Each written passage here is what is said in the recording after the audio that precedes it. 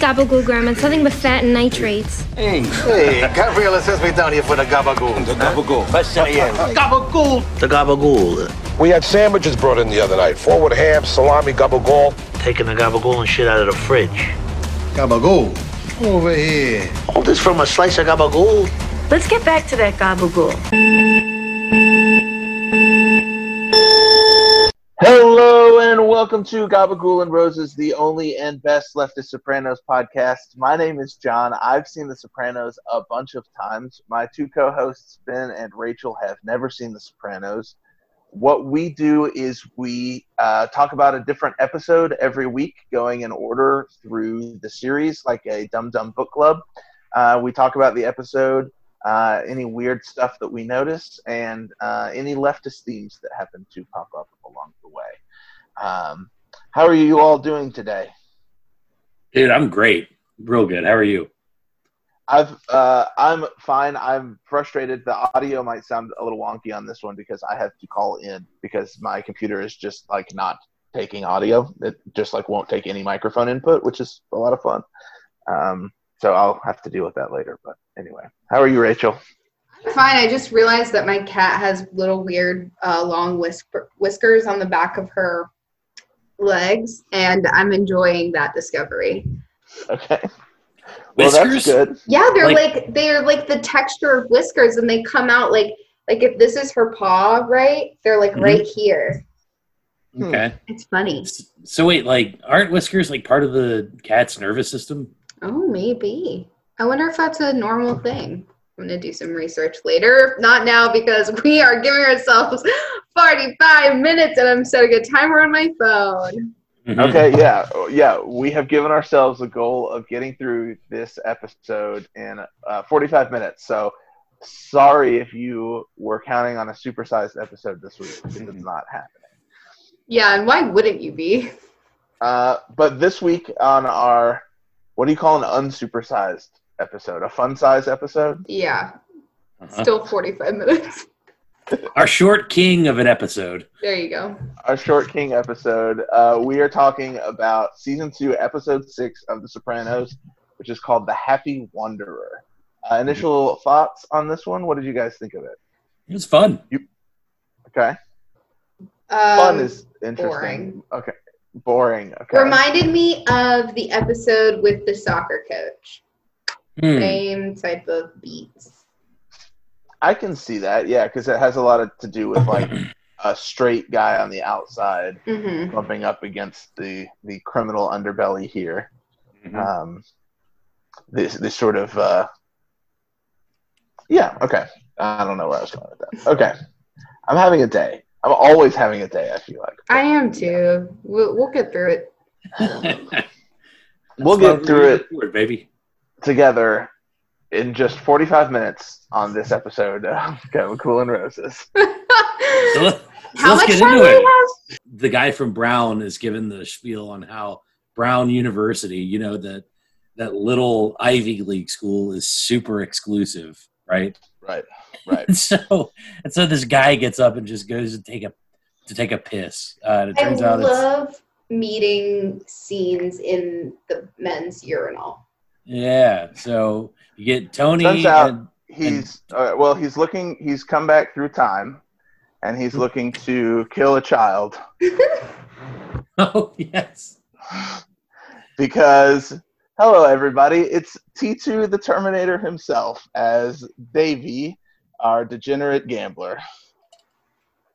Robert Patrick is really weird. He is really weird. He's very good in this episode, I think, though. He acts very well. Yep. So yes, he's Davey. He's Davey Scatino. He's the owner of Ramsey's Sports and Outdoors, which is a happy little sports store in wherever the hell, New Jersey.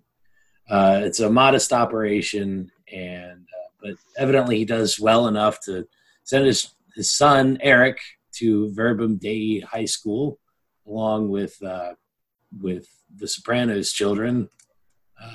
And it turns out Eric and Meadow are actually performing together. They're due to perform during cabaret night together. And they're buddies. They are buddies. They are friends. And Tony and Davey and Artie were like friends from high school. Mm-hmm. They were like the cool kids, from what Tony says. Which, yeah, interesting to think about. The way that Davey is acting during the scene, talking to Tony about gambling stuff, like about football and all that kind of stuff, it reminds me of like when somebody's trying to find weed and they're trying to feel that out at a party. Oh my God, yeah. And they're just like, man, I haven't smoked weed in forever. Like, it would be real cool if somebody had some weed or whatever. That's right. Yeah, that's exactly what it was like. And Tony pushes him off. He says, "No, we're not. You know, I've got gambling, but it's not for you, buddy." And so embarrassing. Tony's whole world kind of revolves around him maintaining this separation between his suburban life and his mafia life. Mm-hmm. And I feel like it would be very damaging to his ego. And it is very damaging to his ego when these things combine, as we'll see later in this episode. But yeah, so we found out that Tony is running the executive card game. And he talks to Uncle Junior about this a little bit, taking it over from Junior. Did you guys get, because I think the first time I watched this, I had to like look it up because I wasn't really sure I understood how they're making money off of this. I have no idea. Completely lost. It's just a card game. Yeah, they just, there's a buy-in amount. You bring that, and you can leave, whenever you lose all your money, or you can keep playing. And so the idea is you keep running yourself into a hole, and you go from there. But you're not supposed to. And the way that win. Yeah, the way the house makes money on that because is that they do what's called a rake, and so the dealer takes like 10% of the pot every time. So this is like a high stakes, big money game. So they're throwing a bunch of money in the pot. So there's a lot of more money coming Tony's way. Yeah. In this game than like the kind of poker game that maybe like Richie is running, where the stakes are much lower. So, so anyway, so let's follow the Davey storyline. Let's follow the Davey storyline. Okay. So then the next time we see Davey's getting in debt with Richie playing cards. Richie like knows that Davey is fucked. Like, so I mean, we'll just cut right from that because basically the whole point of that scene is he's in deep to Richie, and then Richie is showing up at the shop to take money, and Davey's like, "Oh, it's just a stutter step, just two C's behind," and as it's crazy to me that these guys run these kind of numbers in their head basically, and they keep track of like, we're going to take the 5%, we tack that onto the principal, and that goes on the big, and that keeps going. Like, I can't do that shit, but whatever. Everyone's a genius in their own way, right? Yeah, I don't think the mafia is actually providing statements, and actually fairly calculating 5% and tacking that on. I think they just think. You know what, Ben? I think that's probably a good guess. But yeah, but basically, and Junior kind of talks about this when they talk about the executive game. The whole idea is like getting these guys in debt and then just bleeding them dry. And because once you miss a payment, and Richie, you sort of get this from what Richie says. Like once a guy misses a payment, like that's it. Like we've seen this every day for as long as we've been doing this. Like that's what happens. And guys get in over their heads immediately. So then the next time we see Davey is at the executive game. Do we want to just talk about the executive game for a second? Sure. So are we good? Frank Sinatra Jr. is there. Frank Sinatra Jr. Did you all recognize Frank Sinatra Jr. before they had to say, "Oh, this is Frank Sinatra Jr." In case you were wondering who this old wop is. Of course I knew. Of course I recognized him. Who wouldn't? I didn't. No, I didn't. I think that's the point. They make a big deal out of like Frank Sinatra, and they like say his name like 3 times in full. Like Frank Sinatra Jr.'s here. Don't act like this. Yeah. So and I think that's kind of funny too. Like what he gets out of the game is like they just pay for his airfare, and that's all it takes to get Frank Sinatra Jr. to show up to a sketchy card game, I guess. But yeah, it brings like a level of like mystique to the game. It's like he flew in for this. Yeah. Wow. And I think that's what ropes Davey in to sit at the card game when he shows up. Oh, yeah. Frank Sinatra Jr. was there. He has stars in his eyes, man. One thing that was confusing to me was, like, why did they position Frank Sinatra Jr. immediately in front of, like, when you open the door, you can see it. Like, was this, like, what level of control does Tony have in the seating at the table? And was he, it's unclear to me whether he's been sort of like, legitimately being like, no, Davey, don't come to this card game. You don't want that life. Or whether he was just sort of like, you don't really want this. Do you really want this? I don't know if he was leading him on. Yeah, it's really, and I think it's supposed to be ambiguous. And if it's not supposed to be, they've done a poor job explaining the motivation, because I think you can see it both ways. And I think the way that Junior again describes how the exec game works, like a credit card, like a platinum credit card, is basically what we call it, the executive game, and then we take a percentage, and then we get into them, and they smile at you for taking the vig out. Like that, I think points to maybe like this is I think the way the game operates, but maybe not necessarily who Tony wanted for it. I don't know. I'm not sure, but. What do you think, Rachel? I think it is ambiguous. This whole fucking thing was lost on me. I do not play card games, and I do not gamble, and I zoned out. Okay. Do you think that Tony was targeting Davey for this? Or do you think he was genuinely trying to get him to walk away? Yeah, and I think they did a poor job of explaining. Like, I think they barely put any effort into this storyline. Yeah. So Davey comes in. The buy-in for this game is $5,000 or 5 boxes of ziti. I figured that one out. Yeah, good code. There's a good bit in here. So there's another storyline here about Tony, or about Matt and Sean are back. Christopher's little goon. I was so fucking pumped to see them. Our pledges. Yeah, Chris's little himbo army. Yes. So Tony fucks with – we had this whole setup earlier where you don't fuck with Silvio while he's playing cards, and then Tony fucks with Matt by having Matt go sweep under Silvio. And Lil Steven is making a meal out of this scene. He is so fucking good. So fucking good. I put fucking pieces of cheese under my toes before I go to sleep so it smells like your sister's cunt. Like, what a great – It's brilliant. Dude, that is wonderful. Yeah. He calls Matt cheese fuck at one point. So great. Come over here, cheese fuck. It's very good. Then Davey is up all night gambling. Tony wakes up and checks to see how he's doing, and he is down 45 boxes of ziti, 45 grand. Yeah.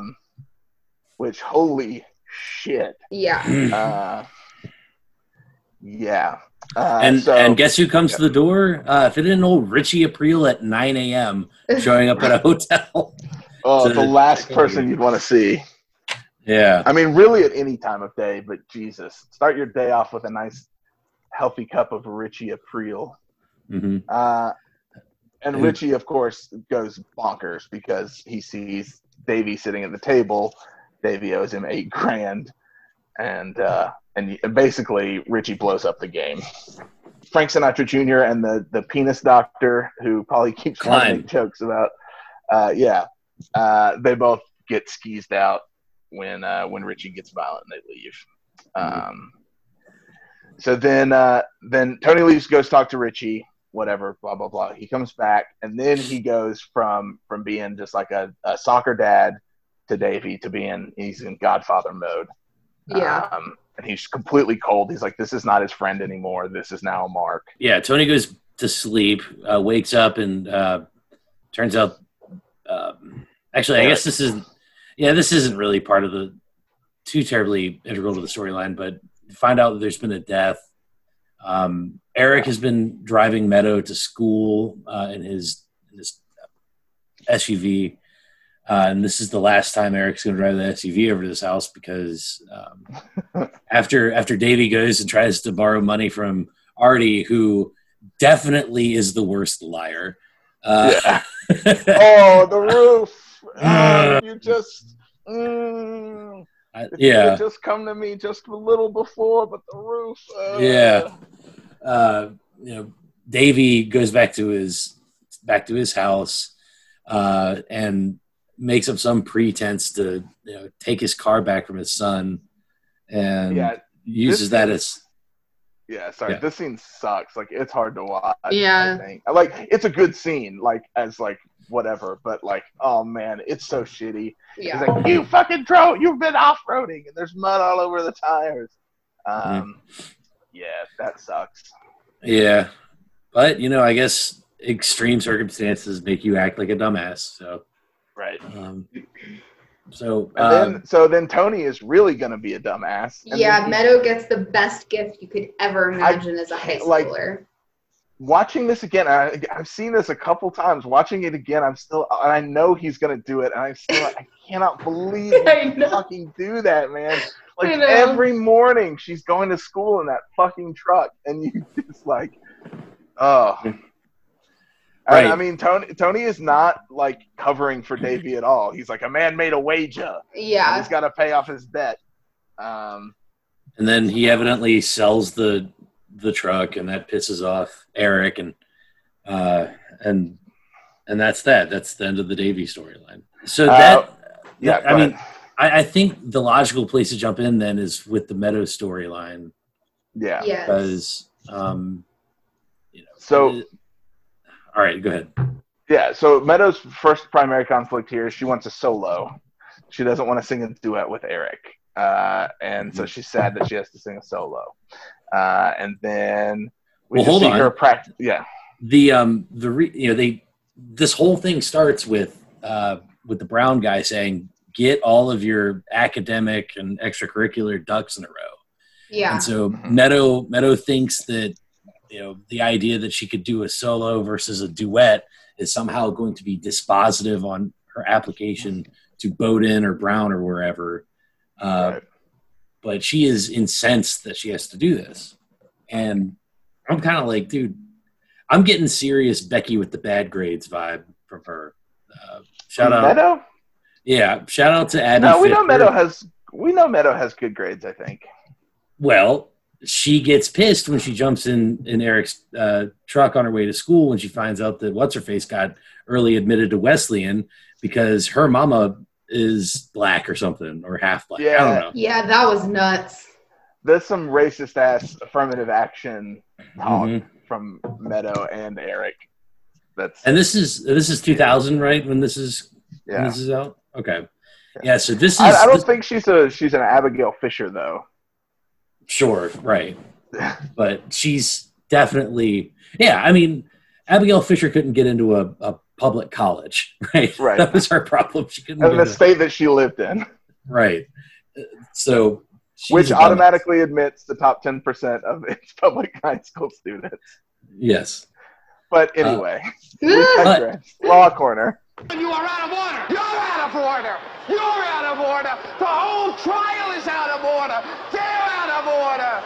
One thing that I do want to point out is this is in 2000, which is right around the period when Grutter, which is a old Supreme Court case, old decision, which is now Grutter versus Bollinger, whatever. Grutter and Gartz, whatever. These are two cases that are in 2003 that talk about affirmative action at public universities. And so, this to me is another example of The Sopranos tracking along with crazy right-wing activist litigation bullshit. Mm-hmm. And, sort of being a sounding board for how dumb those ideas are and how, pushing back on it. So I think 3 years later, 3 years after this, the university admission program is sufficiently good in terms of not being, racist or whatever. Anyway, the point is, Meadow is playing into that into that. Damn, if I were only not who I am, maybe I would have gotten into the school. For sure. Yeah. I don't mean to go hard on Meadow. No, I think it's justified. It's right. it's deserved. And also, like, there are plenty of universities she can go to. She has to get into Columbia or Brown or whatever. So she becomes a little cutthroat. We'll talk about that a little bit. So Meadow's primary motivation through this episode is the duet and getting into college, and then secondarily, when the truck gets introduced, she's like upset about the truck, but she keeps the truck from, I guess, what we're supposed to think, or like she says that her dad would have sold it anyway. So, and then Eric gets mad at her and quits, and then ever the soprano, Meadow decides to go on and perform anyway as a solo because she is total cutthroat. Mm-hmm. And what does she decide to sing?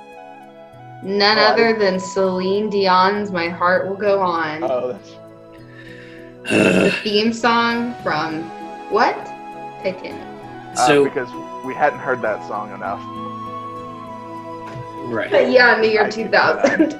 So there's one thing about that scene with the truck and her blow up that I think is super important that I don't want to gloss over.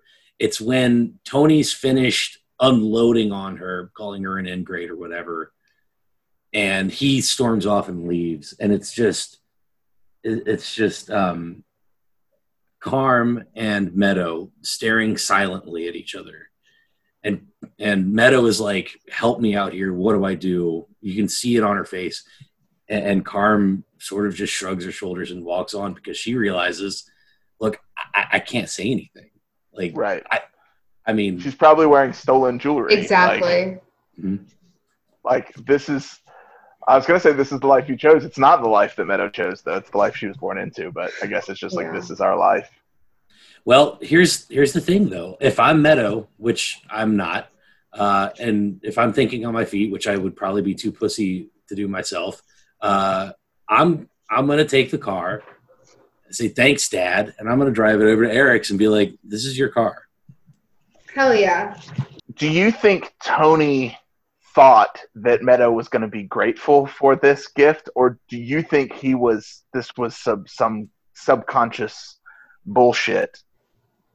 Or because he's kind of rubbing her face in it here. Yeah. I don't know. It's like how much of a fool is this man? And my gut instinct is he's a pretty big fool. Mm-hmm. Yeah, part of me thinks that, like, part of me wants to say that maybe Tony just didn't realize that, like, how close they were, but.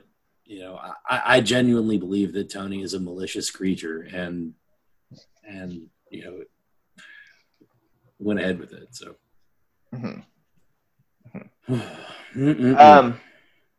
all right. So, another storyline that I want to. There's two more, I guess, quickies that I want to touch on real quick. The first is the revelation about Uncle Eckerly.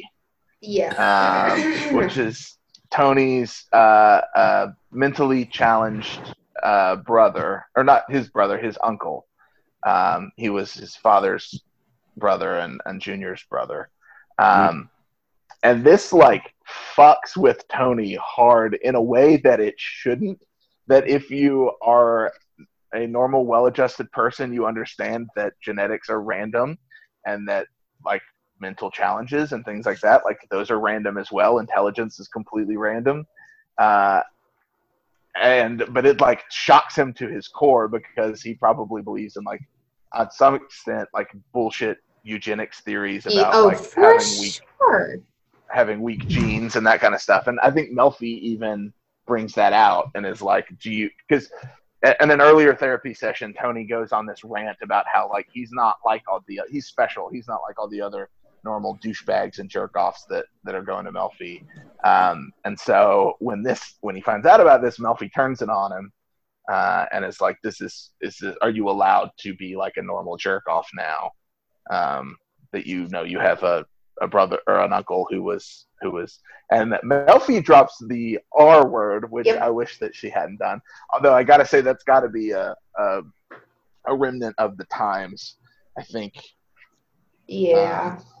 And I thought it was an example of Melfi showing that she is willing to debase herself and clue into Tony that she and he are equals, and that she's trying to annoy him and provoke him and speak on his level. Yeah, right. And annoy him in what way?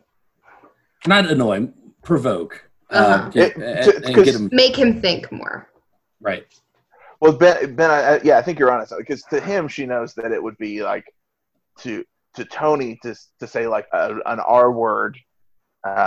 Uncle would be like an insult. Like if somebody else said that to Tony, it would be an insult to him. Yeah. So I think she knows that, and she's she's not afraid fucking with like that he will.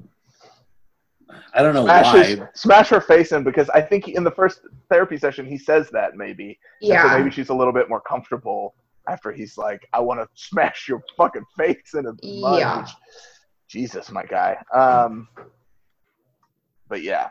So I don't know. Maybe she's just feeling herself a little bit. So yeah, I did just want to bring that up because like it shakes Tony to his core, even in that meeting with Junior, to where like you see he's not even able to efficiently and effectively negotiate Junior's cut of the exec game. Junior's like 10, they go 10, 20, 15, and then he's just like, yeah, sure, fine, whatever.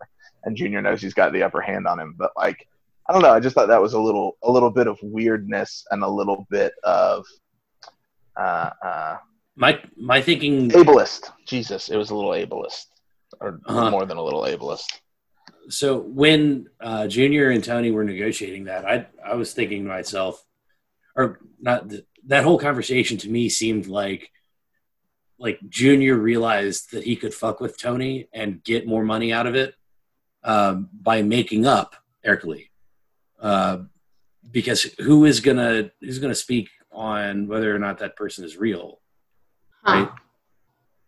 I don't think I've ever read it that way, and I don't think it's a spoiler to say that like Uncle Ercole is not a huge part of the series, given that he's dead even in his introduction. So I don't know that it necessarily comes up in the future. And I guess to a certain extent, you're probably right, Ben. Like, there's nobody. If you're Uncle Junior, there's nobody he can fact check this with, especially since he's not talking to Olivia. I don't know. I've never thought about it that way before. Okay. Because, I mean, in Tony's defense, which I will never do for the rest of this episode, or for the rest of this podcast, it does seem like a bit much. Just the idea that literally nobody ever talked about this guy his entire life until this very moment. Well, and Tony does say, like, he remembers his parents arguing. That's kind of a funny joke. He remembers his parents arguing and his mom mentioning Johnny's feeble-minded brother. But he always thought he was talking about Junior. I don't know. I think that's an interesting way to read it. Yeah, there's two things going on. One is don't worry about your mother or anything like that. You're wasting too much time with her. So he's knocking him off course there. You know, she's crying like she's got a Virginia ham under one arm and saying she has no bread. And then also, you know, so he's got him frustrated on that end. And then he's also going to reveal the existence of this other family member, which anyway, that's why I think that Ercole doesn't exist. Yeah. That's interesting. I'm not sure that I think it would have been an interesting way for it to go, and it could have gone that way, but I don't read it as such. Okay. But anyway. I'm an Ercole truther, okay? Jesus Christ. Hashtag show us the birth certificate. That's right. For Ercole. Ercole. That's a fun one. Ercole. Okay.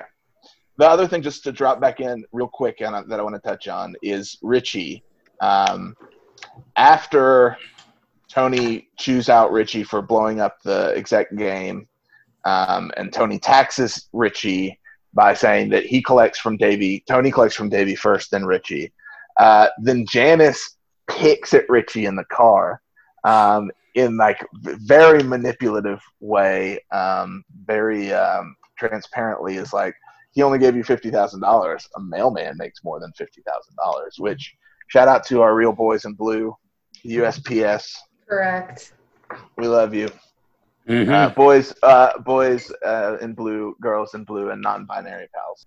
Save the postal service, folks. But yeah, so I thought that was interesting as well. Like, we see tension again ratcheting up between Richie and Tony, and there's even a point in which Tony is like, if you don't like my rulings, do something about it. Like, just basically challenging him, like, you want to keep starting shit, like, let's fucking go. Mm-hmm. You're all my friends against your one friend, Junior. Anyway, just another thing I think it's important to keep in the background as well, that Richie is basically, like, at this point, pretty clearly like the big bad, I guess, of this season. But I'm still confused as to why. Like, he hasn't really done anything wrong. Well, hold on. Is it this? Okay. It's the episode. What do you mean? Hold on. Rachel, say that again. What has he done bad? Why don't we talk to Beansy? Who? Yeah. Beansy. Of course you forgot about him. Out of sight, out of mind. He's laid up in the hospital bed. Yeah, that he ran over with paralyzed. The truck. Dude, Tony just fucking beat up his classmate's dad. What the fuck? Yeah, that's cool. I mean, we're talking relative to the other characters in the show. I don't know. Richie hold on. So bad. This is not a real thing that you actually believe, that Richie is somehow. This is a false equivalency. Yeah. Get this whataboutism out of my face. We'll see how the season progresses, and then I'll make my final decision. No, yeah, but Tony is a monster and horrible. Of course. Right. Richie is also a monster and horrible. But is he worse than Tony? He's more chaotic. How? Oh, everything, dude, you know he's more chaotic than Tony for sure. Oh, I don't know. Listen, I'm not going to get into it now. I need to see more of what happens this season to make my final judgment, as I said. I just think that we're being very quick to be judgmental of this guy. Okay. All right. Very quick to be judgmental. Ben is pissed. I hate Richie. I love this because Rachel is doing to Ben what Ben always does to us. His indefensible hot takes. That's true. Exactly. Just giving you a taste of your own damn medicine. Yeah. Good point. Okay, so I think, Rachel, how are we doing on time, or is that just completely out the window? We've got about 10 minutes left. Perfect. Who was horny this episode? Getting horny now. The Hasid. That's right, the Jewish clerk. Because the sex worker there always makes his beanie spin when she sucks his dick. I think that's right. Yeah. Oh, so good. There's great little moments in here. That whole Furio exchange. Also, I want to mention just real quick, the gang's all here in this episode. Everybody's in this episode. Yeah. All the mobsters. I think maybe Big Pussy isn't, but he's like the only one who doesn't at least stop by. Even Olivia is in this episode. Yeah, and Furio, that was a quick little scene, but man, it was great. Yeah. I still don't really know what the point of it was. It was we're checking back in on that hotel from the first season. Right. And it shows how the mob has basically run it down. Like, he says this place is awful since you guys took control of it. They're using it for free to do these card games. It's clearly just like a sex worker facility. Yeah. Basically a brothel. So. Mm-hmm. And my favorite part of that scene was as they were panning to the service desk, the prostitute coming down the steps, whatever, but they stop over this vending machine or whatever, where this like total dork is just like holding a condom up, like looking at it. Like, Yeah, what the fuck? I was like, whoa. Like, I don't think I noticed that. oh, dude, go back and watch it I again. think It's I must fucking have missed hilarious. that. There's a lot of good, like, little funny bits in this one. Yeah. All right, so that's who's horny. What do you want in your mouth? She said put it in her mouth. I mean her motherfucking mouth. Is there a lot of food in this one? Oh, yeah. I want those cigars, I guess. The fish and stuff that they got to play poker, that's disgusting. Yeah, Like, that shit did not look good. Mhm. get that away from me. I don't know. I'd like to get a plate at Artie's table, refreshments table. at Oh the fuck high school. yeah. Yeah, that looked like a Yeah. damn good catering for a fucking high school reception. Oh, you know what I want in my mouth is 45,000 boxes of ziti. Hell yeah. But real. But it's Like real real- ziti. Some Stregonona shit. Yeah. Yeah. And Okay. I want Furio's delicious ponytail in my mouth. Hell yeah, go for it. Movono. That's Yeah. that's what Movono means, pretty much. Like, fucking do it. Oh, I love it. Like deep throating a horse tail. Oh my god. Oh, that's just Okay. Stands. okay. Stands. It's time to stand. Truly yours, your biggest fan. This is Stan. Ben. You stand me? Oh. Aw. No, who do you stand? My stand of the week in this week's episode of Stands of the Week. Oh my god. I'm gonna stand Matt. Matt is well-meaning. He puts up with the abuse that he gets from Syl, and he is doing his very best. He did well enough to get a pretty large tip apparently from Mr. Sinatra Jr. Sir. So good job, Matt. Okay. Matt. Rachel, who was your stand this week? My stan is Eric Scatino. Oh, Eric, yeah. I thought I wanna- he Yeah, go ahead. I felt bad for him. I thought he was a nice kid. Yeah, I want to talk about why it looks like he's wearing lipstick. Why does it look like he's wearing lipstick? I think that's his lips. Or something. Like, it looks like he has, like... I think he just has very striking Snow White features. Oh, okay. I don't know. It looks weird to me. I kept wanting him to wash his face. He looked like someone put doll makeup on him. Well, yeah, I think that's his face, dude. All right, well, maybe I shouldn't make fun of his face.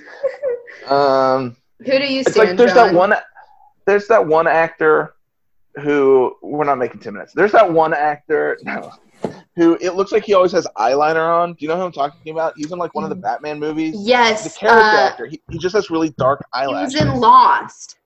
Yeah, yes. And it always looks like he has eyeliner on. Yes, his And name I think- Nestor Carbonell. Yes. Yeah. That's exactly it. Good pull. Yeah. Very good pull. Thank So you. he's got a real Nestor Carbonara vibe going. Yeah, Nestor Carbonara. All right, my stand. I'm gonna stand Silvio, not so much for his actions, but for the performance by Mr. Dr. Little Steven. Yeah. Very good. Who, I wonder if that probably took a few takes, I'm sure, but man, he got it. It was great. His little flip out, and he's kind of smirking a little bit the whole time. Like, I don't know, it's great. I love it. Mhm. So that's my stand. Yeah, he was great.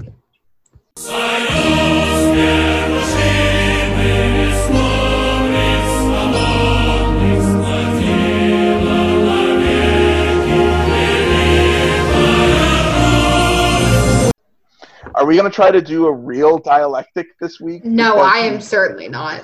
Okay, immediate head shakes no from everyone. Rachel, that was your initiative, I believe. So I think you have to start with your dialectic for this week because All right. Something that I liked is that we got to see Chris's Two Goons again. I was re-listening to our season 2 episode 1 release, which just came out, and remembered being so excited about these two goons and how stupid they were. And so I'm glad that we got more of them because it had been a few episodes since they showed up. Something that I loved here was the the like on the nose kind of joke that the writers snuck in, or at least I hope that's what I hope they knew what they were doing, where they basically say Tony's in therapy with Dr. Melfi, and she's prompting him to like confront his anger and maybe dig a little deeper into why he's so fucking angry and violent. And he's like, what am I, a woman? Like, he doesn't want to investigate his emotions. And I was like, God, we're really just back to square one, huh? Like, right. It's a woman thing to fucking try to figure out why you feel the way you do. Like, we love it. So that's great. Total reset there. And then what I didn't like is I feel like I did not understand the point of the guy who died and the funeral and the happy wanderer reference that Dr. Melfi says, and I don't know, what is that even a reference to? I don't understand any of that. So the guy who died was Tom Sr. That would be Tony's sister Barb's father-in-law. Okay.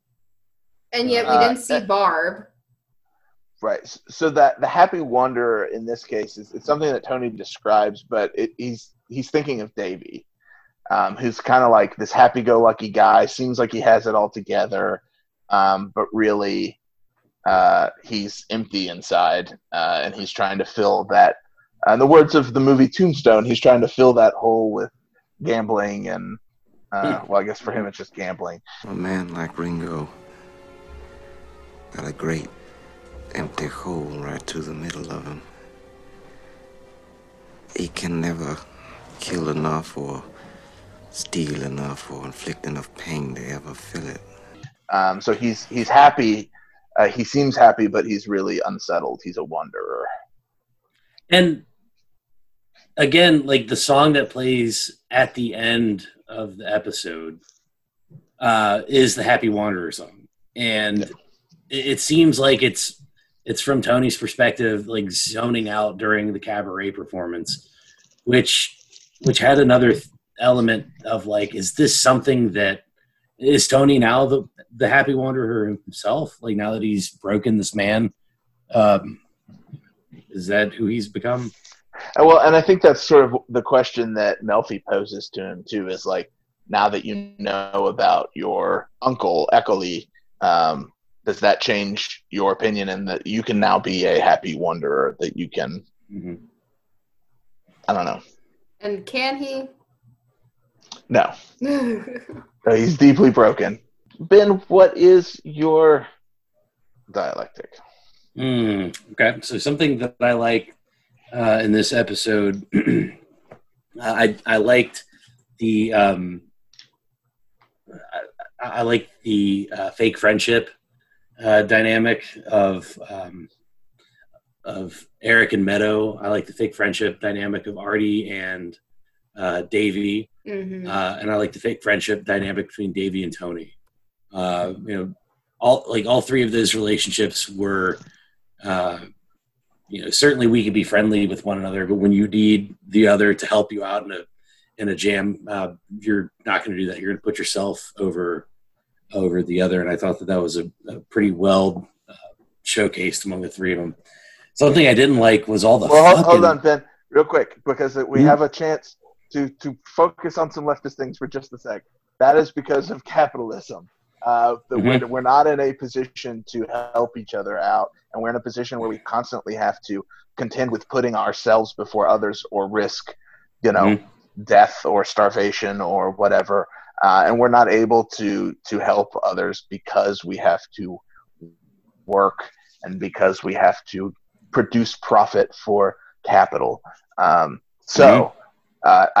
had to tag that real quick while I saw it. Yeah, thank you for doing that. That's a good call. I could have waited till my synthesis, but whatever, man. Damn. I'm sorry. So one thing that I didn't, but yeah, no, you're absolutely right though. I mean, it is 100% symptomatic of a world that needs to, or that encourages people to drift away from one another and focus on yourselves and do what's right for yourself. opposed to the collective good. Alienation, baby. Yeah. One thing I didn't like in this episode was all the fucking singing. I did not. I'm sorry. I did not like the "You Are the Sunshine and I Moon" song. I don't like that song. I didn't like the German singing. No, I'm sorry. I was not. I am okay. AJ Soprano is a whole mood when he's just at the cabaret performance and he just leans back in his seat, just goes, "Oh my God." This is nice. Yeah. Shout out to AJ, whole mood. So one thing that I loved was the exploration of like authenticity in class in this episode. So it sounded to me like we had, a famous singer, we had a doctor, and we had some other sorts of like gross people sitting around a table. This is where the power is. This is what power looks like. All these rich douchebags hanging out and playing with one another and taking advantage of poor people. Certainly they're in this hotel that they've ripped off from these guys. They're taking this money from this total Mark Davey, bleeding him dry of $45,000. And, Davey drives his, moderately nice car back to his little McMansion or whatever, and steals the car from his son to purge a payment to Tony. And so my thought, or like what I liked about that was, you can pretend to have access at this table, but the minute you start looking above and try to rub elbows with people outside of your class, we will turn on you and we will devour you. Yeah. You also see that power and that wealth used as a way to dehumanize Matt and Sean in those scenes, where it's basically just a bunch of guys with money who, because they have money, they have power, and because they have both money and power, they can treat these guys like shit. I mean, Silvio in his crazy rant at Matt, but then also just like the way Tony talks to them and treats them like subhuman because they don't have money like he has. Mm-hmm. Yep. Agreed. So what about you, John? So a thing that I liked, just to go counter to Ben, I like that we got to see Meadows sing again. And it was a reminder that actress can really sing. And I thought it was kind of crazy to have her. It seemed like she was singing very well. And then the music teacher is like, "We have a lot of work to do." I was like, that sounded good to me. But yeah. Anyway, it's a good reminder that Jamie Lynn Siegler is very talented. And that when she tried out for the show, she thought it was a show about singing because it was called The Sopranos. We love it. Something that I loved in this episode. I've probably said this before. I love these sort of episodes where we get to see how the mob stuff works for a second. I like that those moments are held to a specific episode or to a season. That like a lesser show, that's the show. It's how the mob, it's like the inner workings of the mob, and it doesn't really focus on the family part of it or the other part. I guess I'm thinking the show that I'm describing is Sons of Anarchy, which is just a lesser Sopranos, because it basically does that. It's focused way too much on the schemes that the crew has and that they never pull off, and when they pull off, it's for like $70 or something is all that they could pull off from the scam. So yeah, but at least Sons of Anarchy has Charlie Hunnam. Oh, are you? Is that your? I am Dorian Gray or whatever. A big Charlie Hunnam fan, like hardcore. I was because he was in Judd Apatow's canceled series Undeclared. His follow-up to Freaks and Geeks. Oh, nobody saw it. It was on for like half a season, and then they canceled it. And then dorks like me found it on like DVD. It's very good. Good. A young Charlie Hunnam is in it. With what's his face? The guy that wrote Goon. It's me. He talks like this. He's friends with Seth Rogen. I'm an adorable Canadian. So when we're Jay Baruchel? Jay Baruchel. Yes. Oh my god. So when we're looking at this and saying, "Wow, where did the 45 minutes go?" Yeah, John tries to remember Jay Baruchel for 7 minutes. It's definitely Jesus. Okay. All right. All right. So that's something that I love. I love that this show is judicious with how it uses the mob part of it to juice the storyline when it needs it. Anyway, something that I hated in this episode. So I guess I hate the resolution makes sense, but I hate that it is correct. I guess I hate that the world is this way. That in the end, everything works out with the Sopranos. Meadow gets a new truck. Tony gets money. Meadow gets her solo. And meanwhile, Eric and Davey are fucked. Yeah. And I guess that's it's good of the show to show that, but it sucks that is actually how these things work. And so that I hate the world is that way. Yeah, I mean, the Sopranos just sort of suck everyone into their orbit and destroy them. Right. Like, I think that's something that we saw in the last episode. And God bless her, Charmaine is the only one that has kept Artie Bucco from fucking being absorbed into that orbit. And you see it, like you see the looks on Artie's face throughout this episode. Yeah, he's figured out that the best thing there, to do but is for the stay grace out. of God, go I. Yeah. Hey, what's our time at, Rachel? How bad did we do? We are about 5 to 10 minutes over. All right. Well, so the next episode is called D-Girl, and we're going to record that right now. Until next week, please wash your hands, take your medicine, go to therapy, and organize for the revolution. We love you. We love you.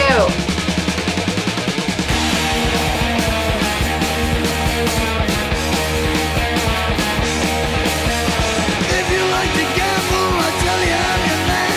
You win some, lose some, it's all the same to me.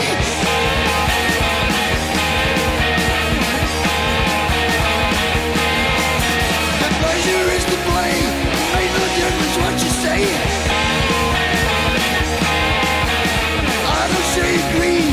The only card I need is the ace of spades. The ace of spades. Playing for the high road, dancing with the devil, going with the flow. It's all a game to me.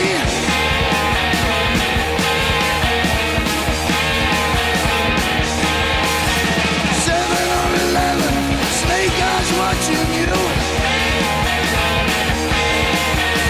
Double up or quit, double strike or split. The ace of spades, the ace of spades.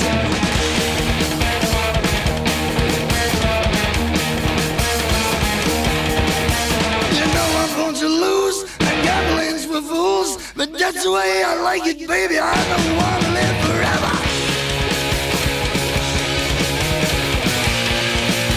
And don't forget the Joker.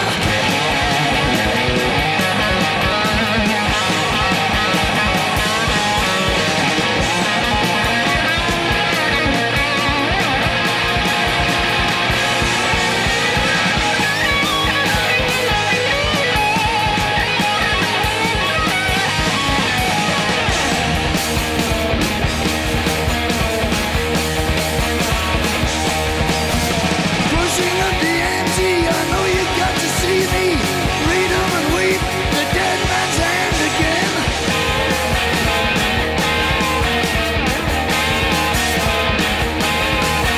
I see it in your eyes, take one look and die. The only thing you see, you know it's gonna be the ace of spades, the ace of spades.